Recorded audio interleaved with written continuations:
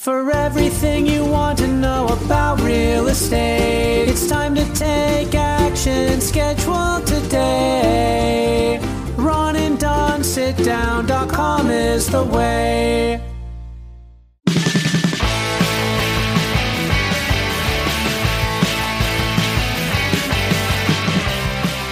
You're listening to the Ron and Don Show on the Ron and Don Radio Network. RonandDon.com. Hey, you guys, what's going on? It's episode number 157 of the Ron and Don Show, and we are live from the Les Schwab Studios on the shores. What are we on the shores of? You can't even see the lake. I can't. You can't see across the lake. It's great. The Les Schwab Studios have been overrun by smoke. The funny thing is, like, the Les Schwab Studios get a little clammy, and so I like to get some fresh air in here. Yeah. You open the door, and I'm blowing smoke inside the house. It's crazy. Yeah, what's kind of interesting about this, I just told my son, I said, you know what? With everything that's going on with COVID, with everything that's going on with the election, with everything that's going on with riots, with everything that's going on with social justice, and now with everything that's going on with the forest fires, and some of this smoke is blowing all the way east, I said, it's like waking up every day in an Avengers movie. It's like being on a movie set. And that's the way that we look at it. That's our mindset. What's your mindset? And then I want to get into today's show. What is your mindset to handle this right now? Because this, as you say, and you're really good when we talk to our clients. A lot of times we'll be having a conversation, a Ron and Don sit down, and you'll stop and say, hey, you know what? You're going through a lot right now. And it could be someone going through a divorce. Could be someone that just got married, just had a baby, about to lose a home, about to buy a bigger home, downsizing, upsizing, right sizing. We talk about all that stuff. But what is your mindset? I think what you just said, giving yourself permission for something to feel the way it feels. I think a lot of times, especially as men, we're gauged, and you and I in particular with this, you're sort of gauged and raised to think you can always add one more thing. I got it. And then someone's like, hey, can you mow the lawn? I got it. Can you pick up the thing at the deal? I got it. And so you keep adding one more thing until and there's a limit to how many things you can add. And so sometimes you got to just stop down and go, this is a lot. This is a lot. And so even though all of like the privilege that we feel and the gratitude that we feel and our station in life has been very blessed, all of those things still exist. At the same time, you can also just say, this is a lot. And sometimes you don't know how to handle it. Sometimes you need to stop. Other times, if you're me and you keep going until your body tells you, you're stopping now for a couple days. And I had that happen to me in the last couple of weeks where it's just like, okay, I guess I'm just going to stop here for a couple of days because my body's literally and figuratively telling me to stop. Yeah, it was kind of interesting. I looked under my son's bed today. He has a sleep plan, and I have not worked on a sleep plan with him. And so I took a picture of it, and his sleep plan is he's going to listen to music for about 10 minutes. And then I asked him today what the music is once I discovered sleep plan. Because I know a couple of years from now, it's going to be condoms and pot and probably a naked girl. So the fact that he's 10 now and he has a sleep plan, I mean, he asked me a couple months ago what my philosophy was on life. So he has philosophy and has a sleep plan. Your son's a deep thinker. I don't know where he got that because it's definitely not in your DNA. I know. So number one, he's going to listen to music and then 30 minutes of reading Spider-Man. Okay. And then he's going to go to sleep. I watched him do this last night and it worked beautifully. Awesome. So anybody that's listening, if you're having a hard time sleeping during this time, what I want you to do is listen to 10 minutes of the Avengers soundtrack. All right. And then 30 minutes of Spider-Man. I'm going to give it a try. There you go. Why wouldn't you? All right. Hey, this is what we're going to do on today's show. It's a little different today, but I think we're going to enjoy this. And Ron doesn't know what I'm going to read to him. I've taken some of your emails, some of the notes, some of the things that you have placed on Facebook or you placed on social media channels or maybe just reached out and you send us an email. And I'm just going to read these to him. So you ready for this? It's story time. Yeah. What I try to do is pick stories that reflect the way that a lot of people are feeling when I'm looking forward to it. That'll be fun. When they reach out to us, okay? So this first one is really fascinating to me. It's from a female. She is a police officer. She's a young police officer. She works on the East Side, and we've been writing, I think, for the last year or so, we've gone back and forth. And she talks a little bit about what it's like to be a cop on the East Side versus being an officer here in Seattle. This is what she says. She says, "Dear Ron and Don, I want to learn about how you two manage vulnerability and openness to learning." She said, "You two are so open to learning. I'm impressed that as men that you have used your position to advocate for equality and justice. Your reasonableness gives me hope that our community can keep having these conversations." And this is key, is what she says right here, that we can keep having these conversations in the middle and not hide in our extremes. That's good. What do you say to that? And do you even agree with that? And I do agree with that. I'm going to give you it's the easiest piece of wisdom I ever learned, but it's reaped the most dividends in my life. Probably top 3 things that I ever learned, and that was not knowing something is a strength and admitting that. And so, again, I was sort of, a lot of times people perceive it as weak if you don't know. Saying you don't know is perceived as weakness. And so what that causes when you go down that line is acting like you know something when you don't, and then defending something that is wrong when you know that it's wrong. And so those two things set you up. The shorthand of that is you're being an a-hole. And so you come across as arrogant, as condescending, as an a-hole, as a know-it-all. And so all those things, and I've done all those things in my life. And so this years ago, and I've tried to get better at it the more mature I become over life, is just saying, I don't know about this. Whatever the topic is, it can be something that you're supposed to know. Come on, give me an example. I'm gonna bear down on you, and I'm gonna ask for an example, and I'm gonna ask for a vulnerable example, not something easy, something where you're like, hey, I didn't know, I had to lean into it, I had to learn. What do you got? In real estate in these past 2 years, it's almost an every week occurrence. I don't know how this form works. I don't know how you order that thing I need to order. I did this this week. I thought something. We have a new listing going on in Auburn. I thought they was ADA accessible because what I thought that meant was that the door had to be a certain width, the hallways are a certain width. There's no stairs. It's accessible. But what I found out is that I was wrong. So I put it on the listing.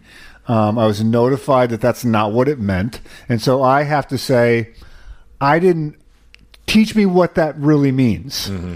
I assumed thing A, I was wrong, and so now show me what it really means, and so that's the only way I'm going to learn. And so that instead of going and feeling stupid or beating myself up about that or digging my heels and go, but it is ADA compliant. You get a wheelchair in there. You can roll right in that thing. You'll get in there with a crutch. Right. Yeah. So instead of like bowing up and being arrogant or thinking that I know something that I don't know, just going, okay, I guess I got that one wrong. So teach me how to do that. And then the other thing is then when you're around someone, and even if you know it, letting someone else shine and be the expert, all it costs you is a little bit of time. So if you can go to someone, a subordinate, hey, you're really good at XYZ, how do you do that? So I'll give you another example with a person. We have someone that works with us named Kiana. And she does some video things for us. Now, I know how to edit video. I've edited video for 20 years. I've worked at television stations to edit video. I can edit video. But you know what? She does a really good job at it. So let her be the expert. If she wants to choose a song that I wouldn't have chose, great.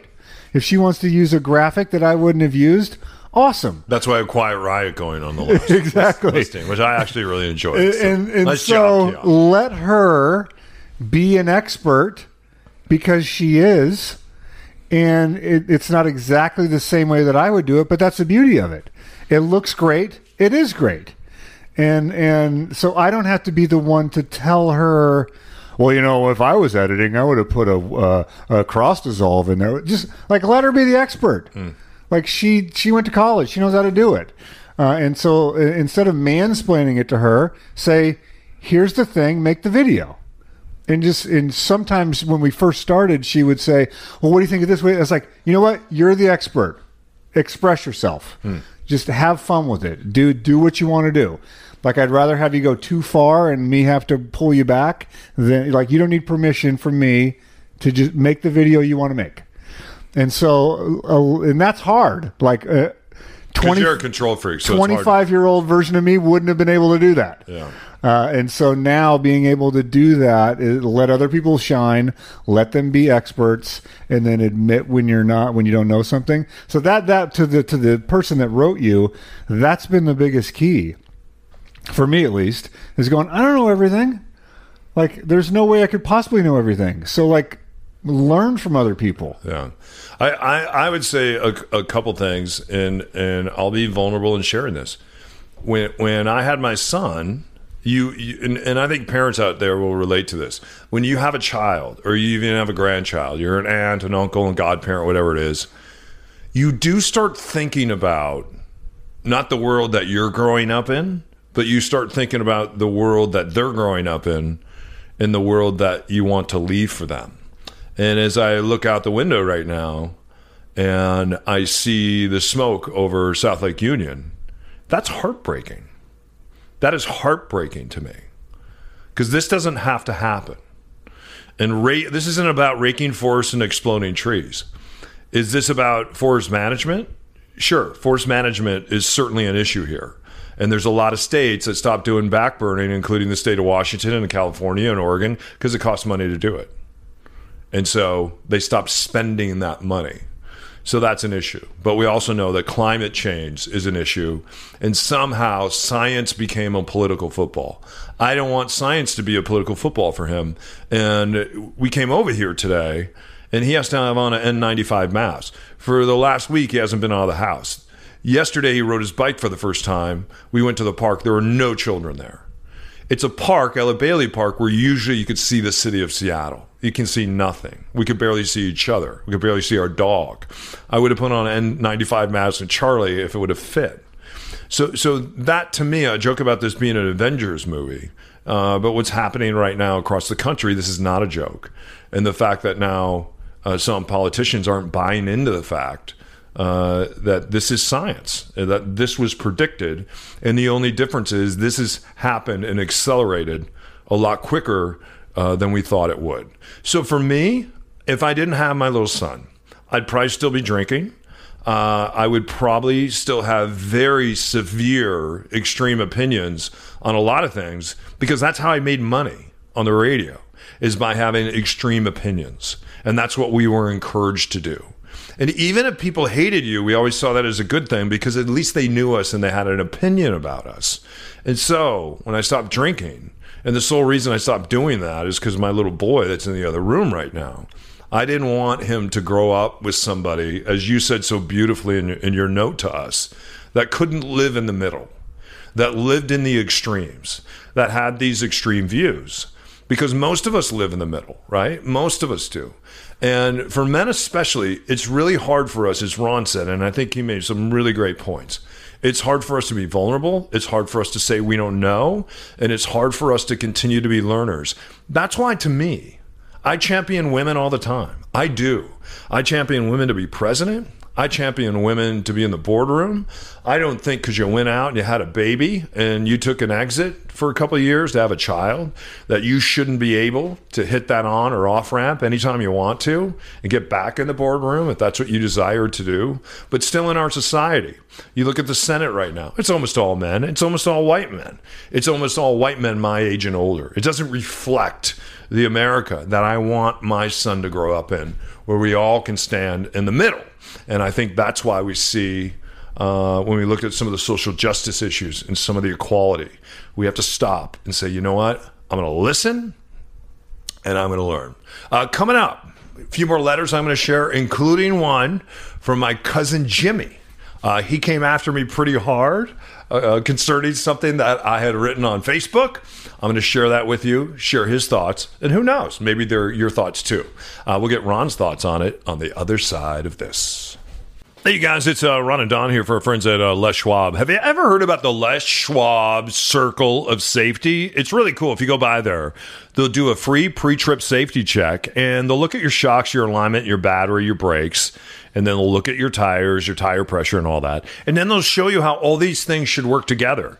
And then they'll explain to you what happens when they don't work together. Number one, it's pretty darn unsafe. And number two, you can lose a lot of gas mileage. And let's face it, a lot more of us are driving a lot farther right now because, well, we're not on planes, we're in cars, right? Yeah, you're taking a lot of road trips. When everything's working together, it, like you said, it is safer. You get better gas mileage, which means you're saving money. That's why I trust Les Schwab. Now, all you got to do is ask them to visually inspect everything for free. If anything needs a quick fix, they will make some recommendations for you. So schedule a free pre-trip safety check right now at leschwab.com/Ron and Don, or stop by your local Les Schwab Tire Center. That's Les Schwab. Doing the right thing matters.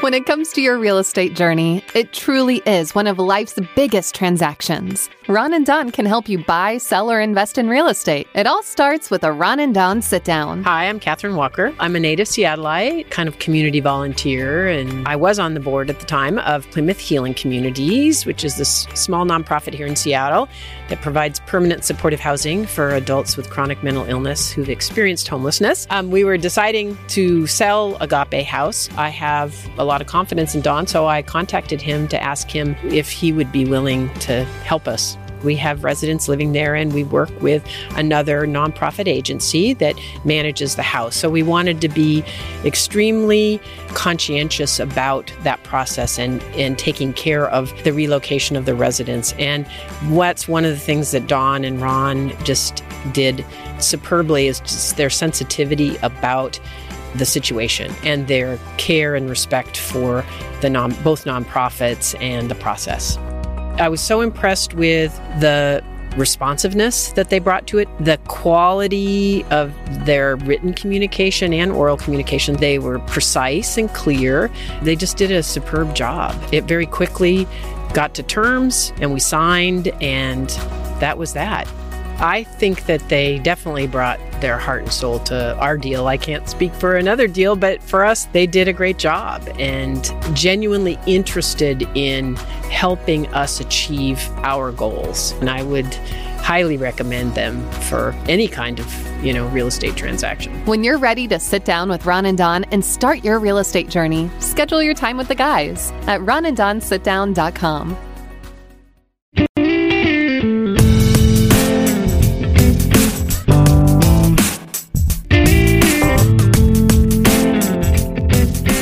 Guys, are you ready for the best show in the Pacific Northwest? Here's my dad to his boyfriend and friend.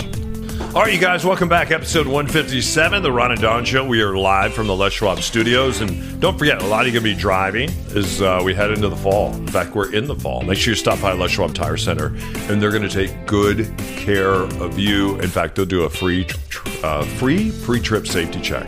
All right, tell them Ron and Don sent you. Here's a second letter. This is from my friend Angela, who had just left Seattle because of the wildfires and also because of the riots. She lives right downtown where all the riots were happening.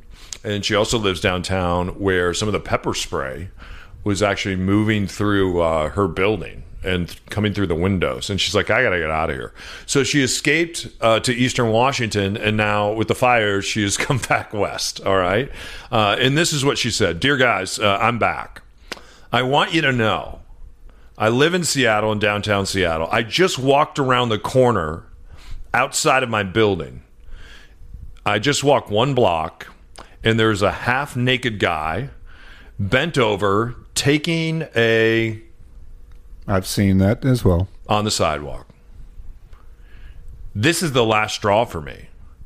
The city council, the mayor, they need to be fired. I am so sad. I am so sad. I am so angry. And if anyone dares to call me unempathetic, then we are no longer friends. What do you guys think about what's happening in Seattle right now and what's happening in the great state of Washington that is no longer so great? Yeah, I mean, this is a never-ending topic around here, and I feel for her frustration, because I even called you today. I was driving to an appointment, and I saw a homeless tent, someone in a tent that's on the road. They'd ran an extension cord across 6th Avenue and plugged into the police station across the street. Like 6th and Cherry or whatever it is. You're joking. It's a yellow extension cord, and it's going into a tent. I didn't believe you. I said you got to go back and get a picture of that. So. It is. It's from the tent to the police station. From the tent across like 4 lanes into the police station. Incredible. So I get that. Here's the thing: that it's. Is it? Let me ask you, because you lived in Seattle a long time.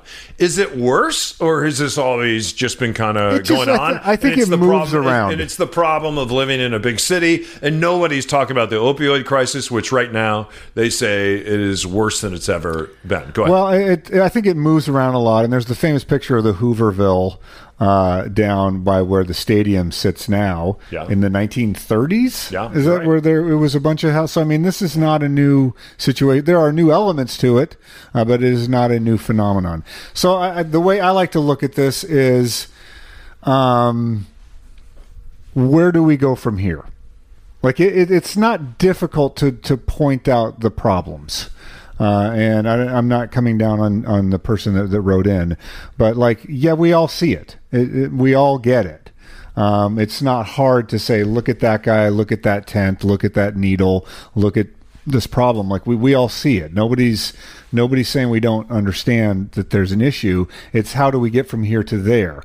And so the first part is, how do we answer the question about people's rights? And that's not an easy answer, because if we're just going to say that if you there's some threshold that you reach where you no longer have rights as a United States citizen, that's a hard question to answer. Clearly, you can say, well, if you've committed a felony, we can arrest you and then put you in jail. We all get that. But what about a misdemeanor? Do we remove your rights and force you to do something that you don't want to do because you committed a misdemeanor? What if you haven't committed any crime and yet you're just living outside? Do we want to take away that person's rights? So answering that question is not an easy one, and I think it shouldn't be an easy one. And there are certain points, I believe, that if you are a chronic drug user where you're incapacitated, where you cannot function and hold down a job, you are going in and out of the emergency room, I think there should be a scorecard in a sense that says this person is no longer has the rights to make decisions for themselves. Until they become, until they can pass this battery of standards, that I do think you should take away that person's rights to make decisions. There's going to be 1,000 people that disagree with me on that. I think that we need to have that discussion. So if we're not willing to have that discussion, then this is just going to continue to swirl. Because now you're going to have a person on one side that says, not in my backyard, do something to that person. And then law enforcement or city council person shows up and says, what do you want me to do? City council's not showing up. Well, and you know what? Metaphorically. Very soon, law enforcement's not going to be showing up either. And a lot of times law enforcement doesn't show up. This is a perfect example of people saying, that's not a cop's job. And I think a cop would agree with you. Someone taking a dump in the street? Right.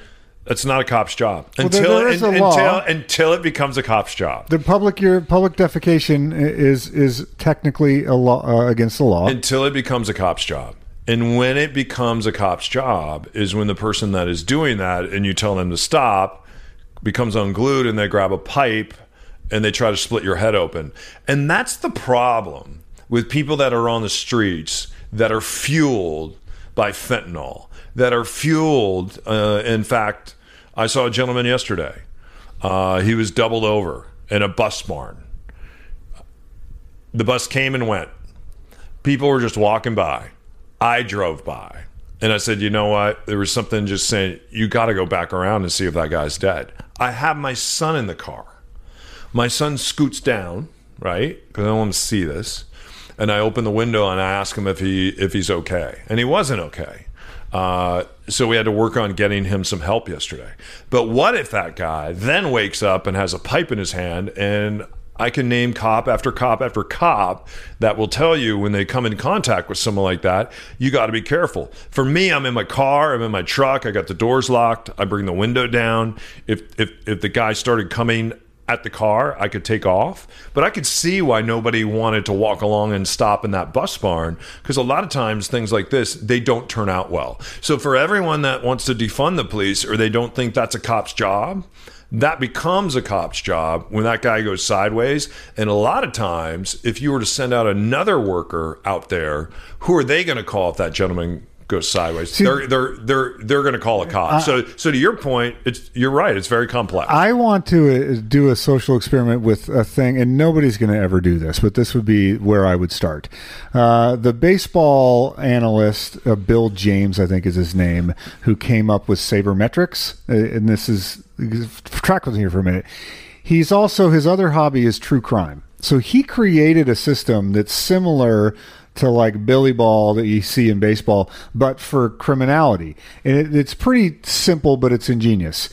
You create a comprehensive record for someone, and you determine what a threshold is going to be on something like guilt or innocence.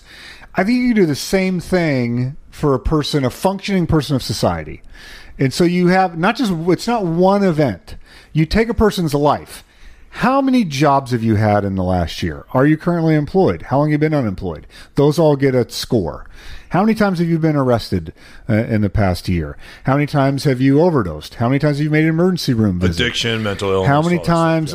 So you go through and create a profile. Prison. That you tease out. You try to remove racial bias. You try to remove stereotypical bias or socioeconomic bias. But you just have a raw score.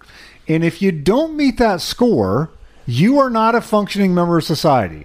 So therefore, right? If you can't meet this basic floor, then, because here's the thing that we learned over the years of doing this and getting involved. Were we doing sabermetrics? No, is that someone that is living on the street, the tasks that we take for granted are insurmountable to them. Well, go, get an address. How to do that? Go get a job. Yeah. Right. Why don't you get a job? You can't get a job without an address. Get your ID. How do I get the ID? Well, you got to get yourself in the car or a bus. You got to go fill out this form. Like the process that we take for granted is insurmountable to a person in this state of mind. You're right. Yeah. File for benefits. How do I do that? Where do I find a computer? How do I log on? How do I get a password? How can I fill it? Like they don't know how to do it. Mm-hmm. And so that's my starting point is I would say if a guy like that, if that act, defecating on the street, he gets picked up by law enforcement, they put it into this matrix. And it's like, okay, that's it. You're no longer a suitable member of society. You're going into a program that we are funding because in the long run it will cost us less, and we're going to rehabilitate you into a functioning member of society. And so then you're addressing their mental health, you're addressing their addiction health, you're addressing their skill set. And yes, we're going to have to pay for all that because it's cheaper in the long run to do that than to keep having him being arrested, keep having him show up in the emergency room, keep having him just take from society and not give anything back. Yeah. I tell you where Seattle really screwed up. Number one, they should have hung on to Carmen Best because Carmen Best had the answer. And the answers, number two, are navigation teams. I at first didn't support navigation teams. And then what I did is I went out with navigation teams. I'm like, I don't support us just throwing money and making cops social workers. Then I went out with these cops. And if you don't know what they were doing in Seattle, they have a badge, they have a gun, but they have hearts of gold. They know everybody that lives everywhere, the cracks, the crevices of Seattle. They would know who the person is that Angela was talking about that's taking a dump in the street. They would know that, the navigation team. There were only 30 officers. They killed that. They just killed that.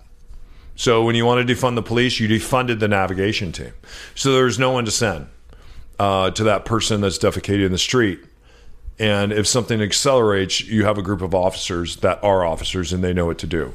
What they should have done is they should have gone out and hired 100 more navigation team. That's what they should have done.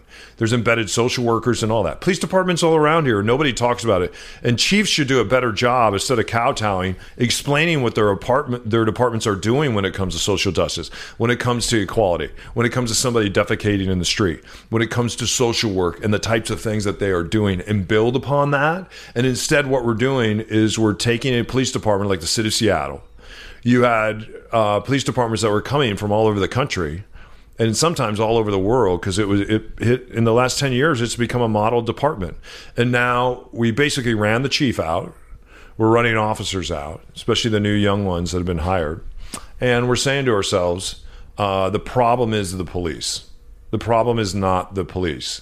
The problem is us, right? The problem is us. And what we've done is we've blamed it on the police because it's an easy blame game. And as that officer said in the first letter, that's where you start living in the extremes and not in the middle. The navigation teams know how to live in the middle. I wish we had a mayor and a city council that understood that, and we don't. It's the Ron and Don Show, only on the Ron and Don Radio Network.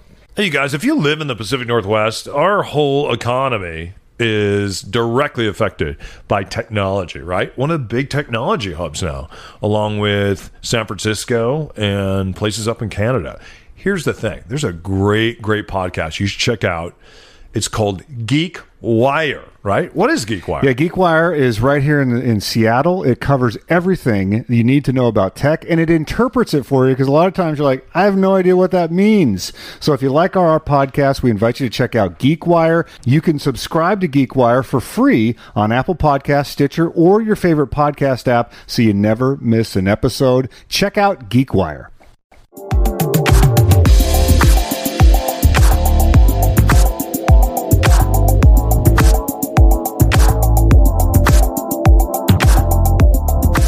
If you have a friend that is ready to start their real estate journey, send them to ronanddonsitdown.com. All right, you guys, thanks for listening to episode 157 of the Ron and Don Show. And don't forget, we're licensed brokers with Windermere. When you're ready to sit down with us, we're ready to sit down with you.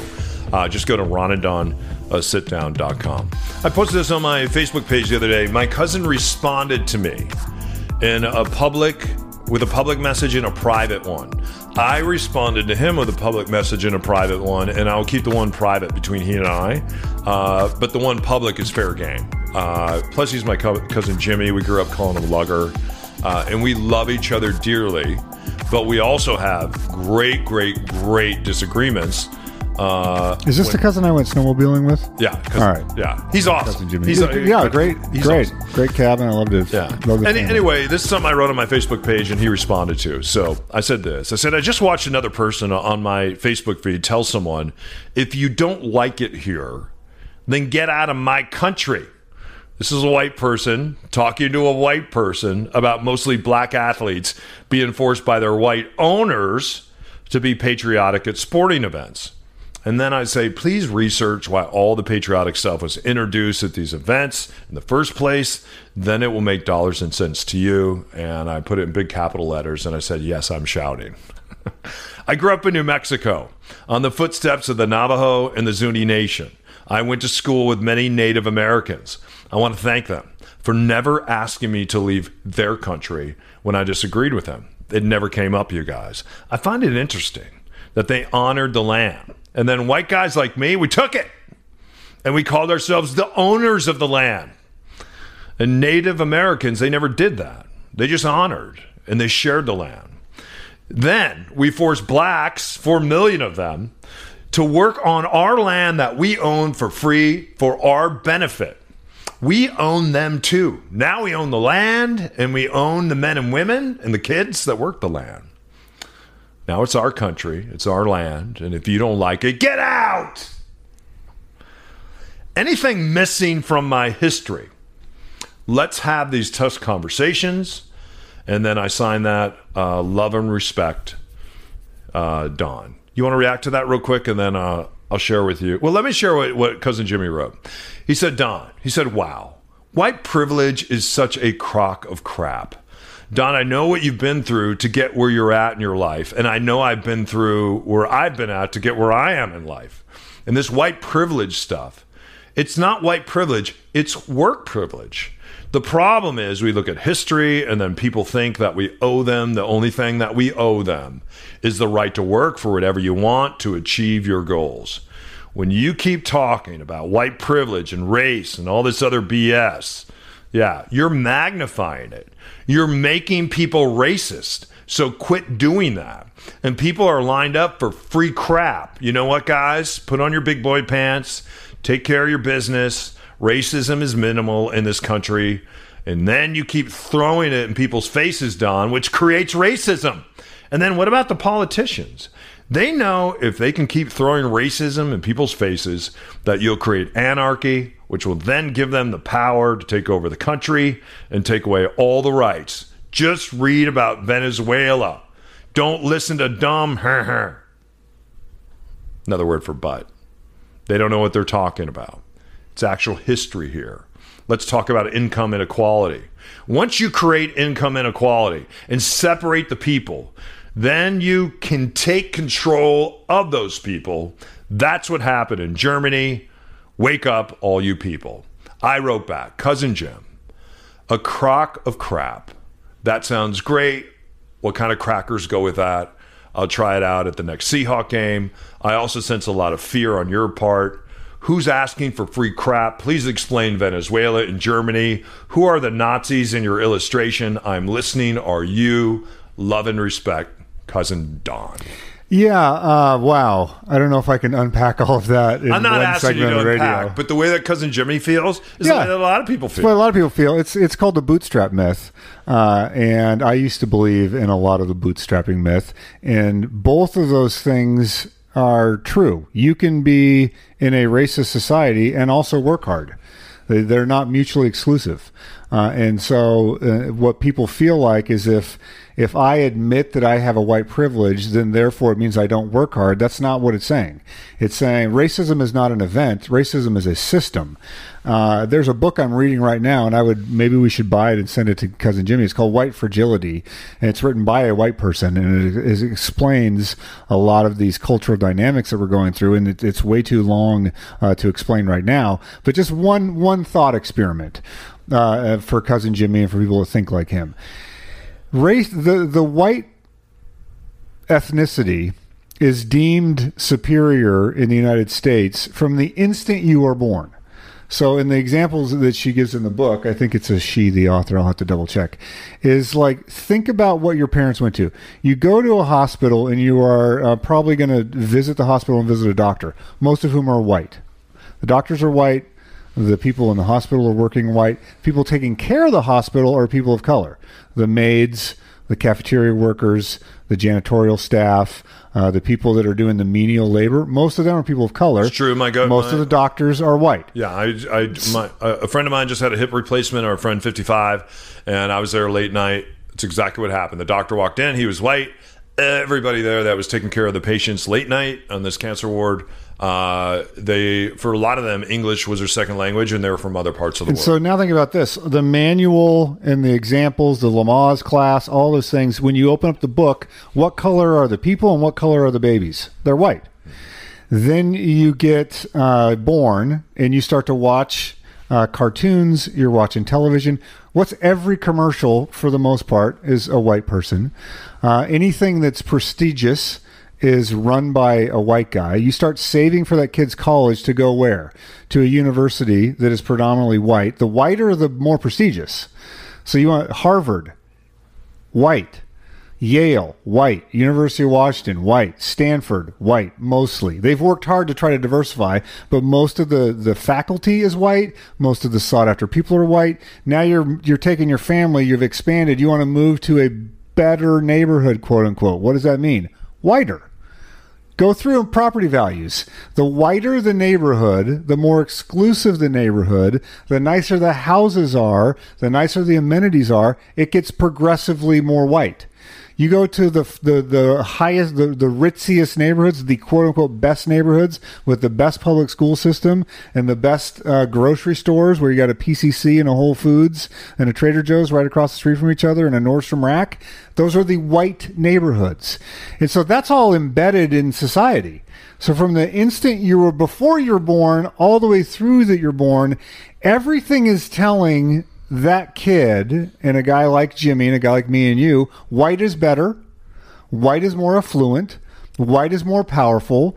Of the 50 richest people on the planet, I think 29 are American, and all of them but 2, I believe, are white men. The other 2 are Steve Jobs' widow and the daughter of Sam Walton, that are white women that inherited their money from white men. No, and I got and also I think she's the 8th richest woman in the world, and I forget her name, and I apologize. And she just gave a bunch of her money away. She was married to Mr. Amazon, so right, Jeff Bezos, but Mackenzie Bezos, also a white woman. A woman. Yeah. So my point here, if you're interested, read the book White Fragility, is saying that that's just embedded. That's baked in. That is baked into our society. Wow. White is better than brown. Thought about it. Brown is better than black. That's just baked in. And you see it everywhere. And so when you're navigating through that to say, well, just work hard. Well, I can't work hard. If you're a black woman in America, it doesn't really, and let's say, unfortunately for you, and I'm talking statistically here, your parents put a Q or a Z in your name, or a Laquanda, or something like that. Yeah. Put that on your resume with your degree from Stanford. You're not getting hired. You're not getting hired at the same rate. You're going to have a hard time getting health care, too. You're going to have a hard time getting health care. You're going to have a hard time getting housing. Yeah. So, like, it is stacked against you. You're not going to be heard. You're not going to be listened to. Not going to be listened to. And so, while Jimmy works hard, because I know him, he's a hard worker. Very Dude, hard. You work hard. There's no doubt about it. No doubt. And you're a good guy. And you're a way better snowmobiler than Don. And so all of those things are true. At the same time, the very system that we know is what Don's talking about. It is whiter is better, whiter is richer, whiter is more prominent, whiter is more sought after. Just look at advertising. Look at the 50 most beautiful list up until maybe 2 years ago. It was all white people. Most beautiful man alive. Sexiest girl alive. It's always white people. Victoria's Secrets. It was all white. And then maybe we'll throw a Latina in there. Great point. Even all the award shows, Emmys and all that, they did not include a lot of women, a lot of people of color sometimes. So. And so that's the system. Yeah, and if you just look at the system, and so maybe white privilege is not you have a toxic relationship with that phrase, white advantage. Racial advantage. White people never have to think about their race when they navigate through the world because the default setting is it's great to be white. If you are black and you're just trying to go to the grocery store or you're trying to go to the park, you have to calculate your race all the time. 24/7. They have to carry that burden because the default race is white. So if you're not default, you have to go, well, how do I go to, talk to a black friend or a brown friend that you have and say, how often are you at a store and someone assumes you work there? That you get asked, hey, can you go clean up on aisle 4 because someone dropped something? I don't work here. I'm just a brown person shopping. Right? Yeah. But people assume... if you saw a brown person in their garden out front, do you think they own the house or do you think they're working in the garden? What's your initial reaction? If you're honest with yourself, you think, oh, that person's got hired to... Clearly, this brown person doesn't own this nice house. That's the gardener. That's the pool boy. You see the black guy skimming the pool must be working for the white guy that owns the house. That's because that's our default settings. That's the white advantage. And so maybe take the word privilege out of there and put advantage in there. But that's the system we're baked in. And sometimes that person is working in the yard, or sometimes that person does work in the store.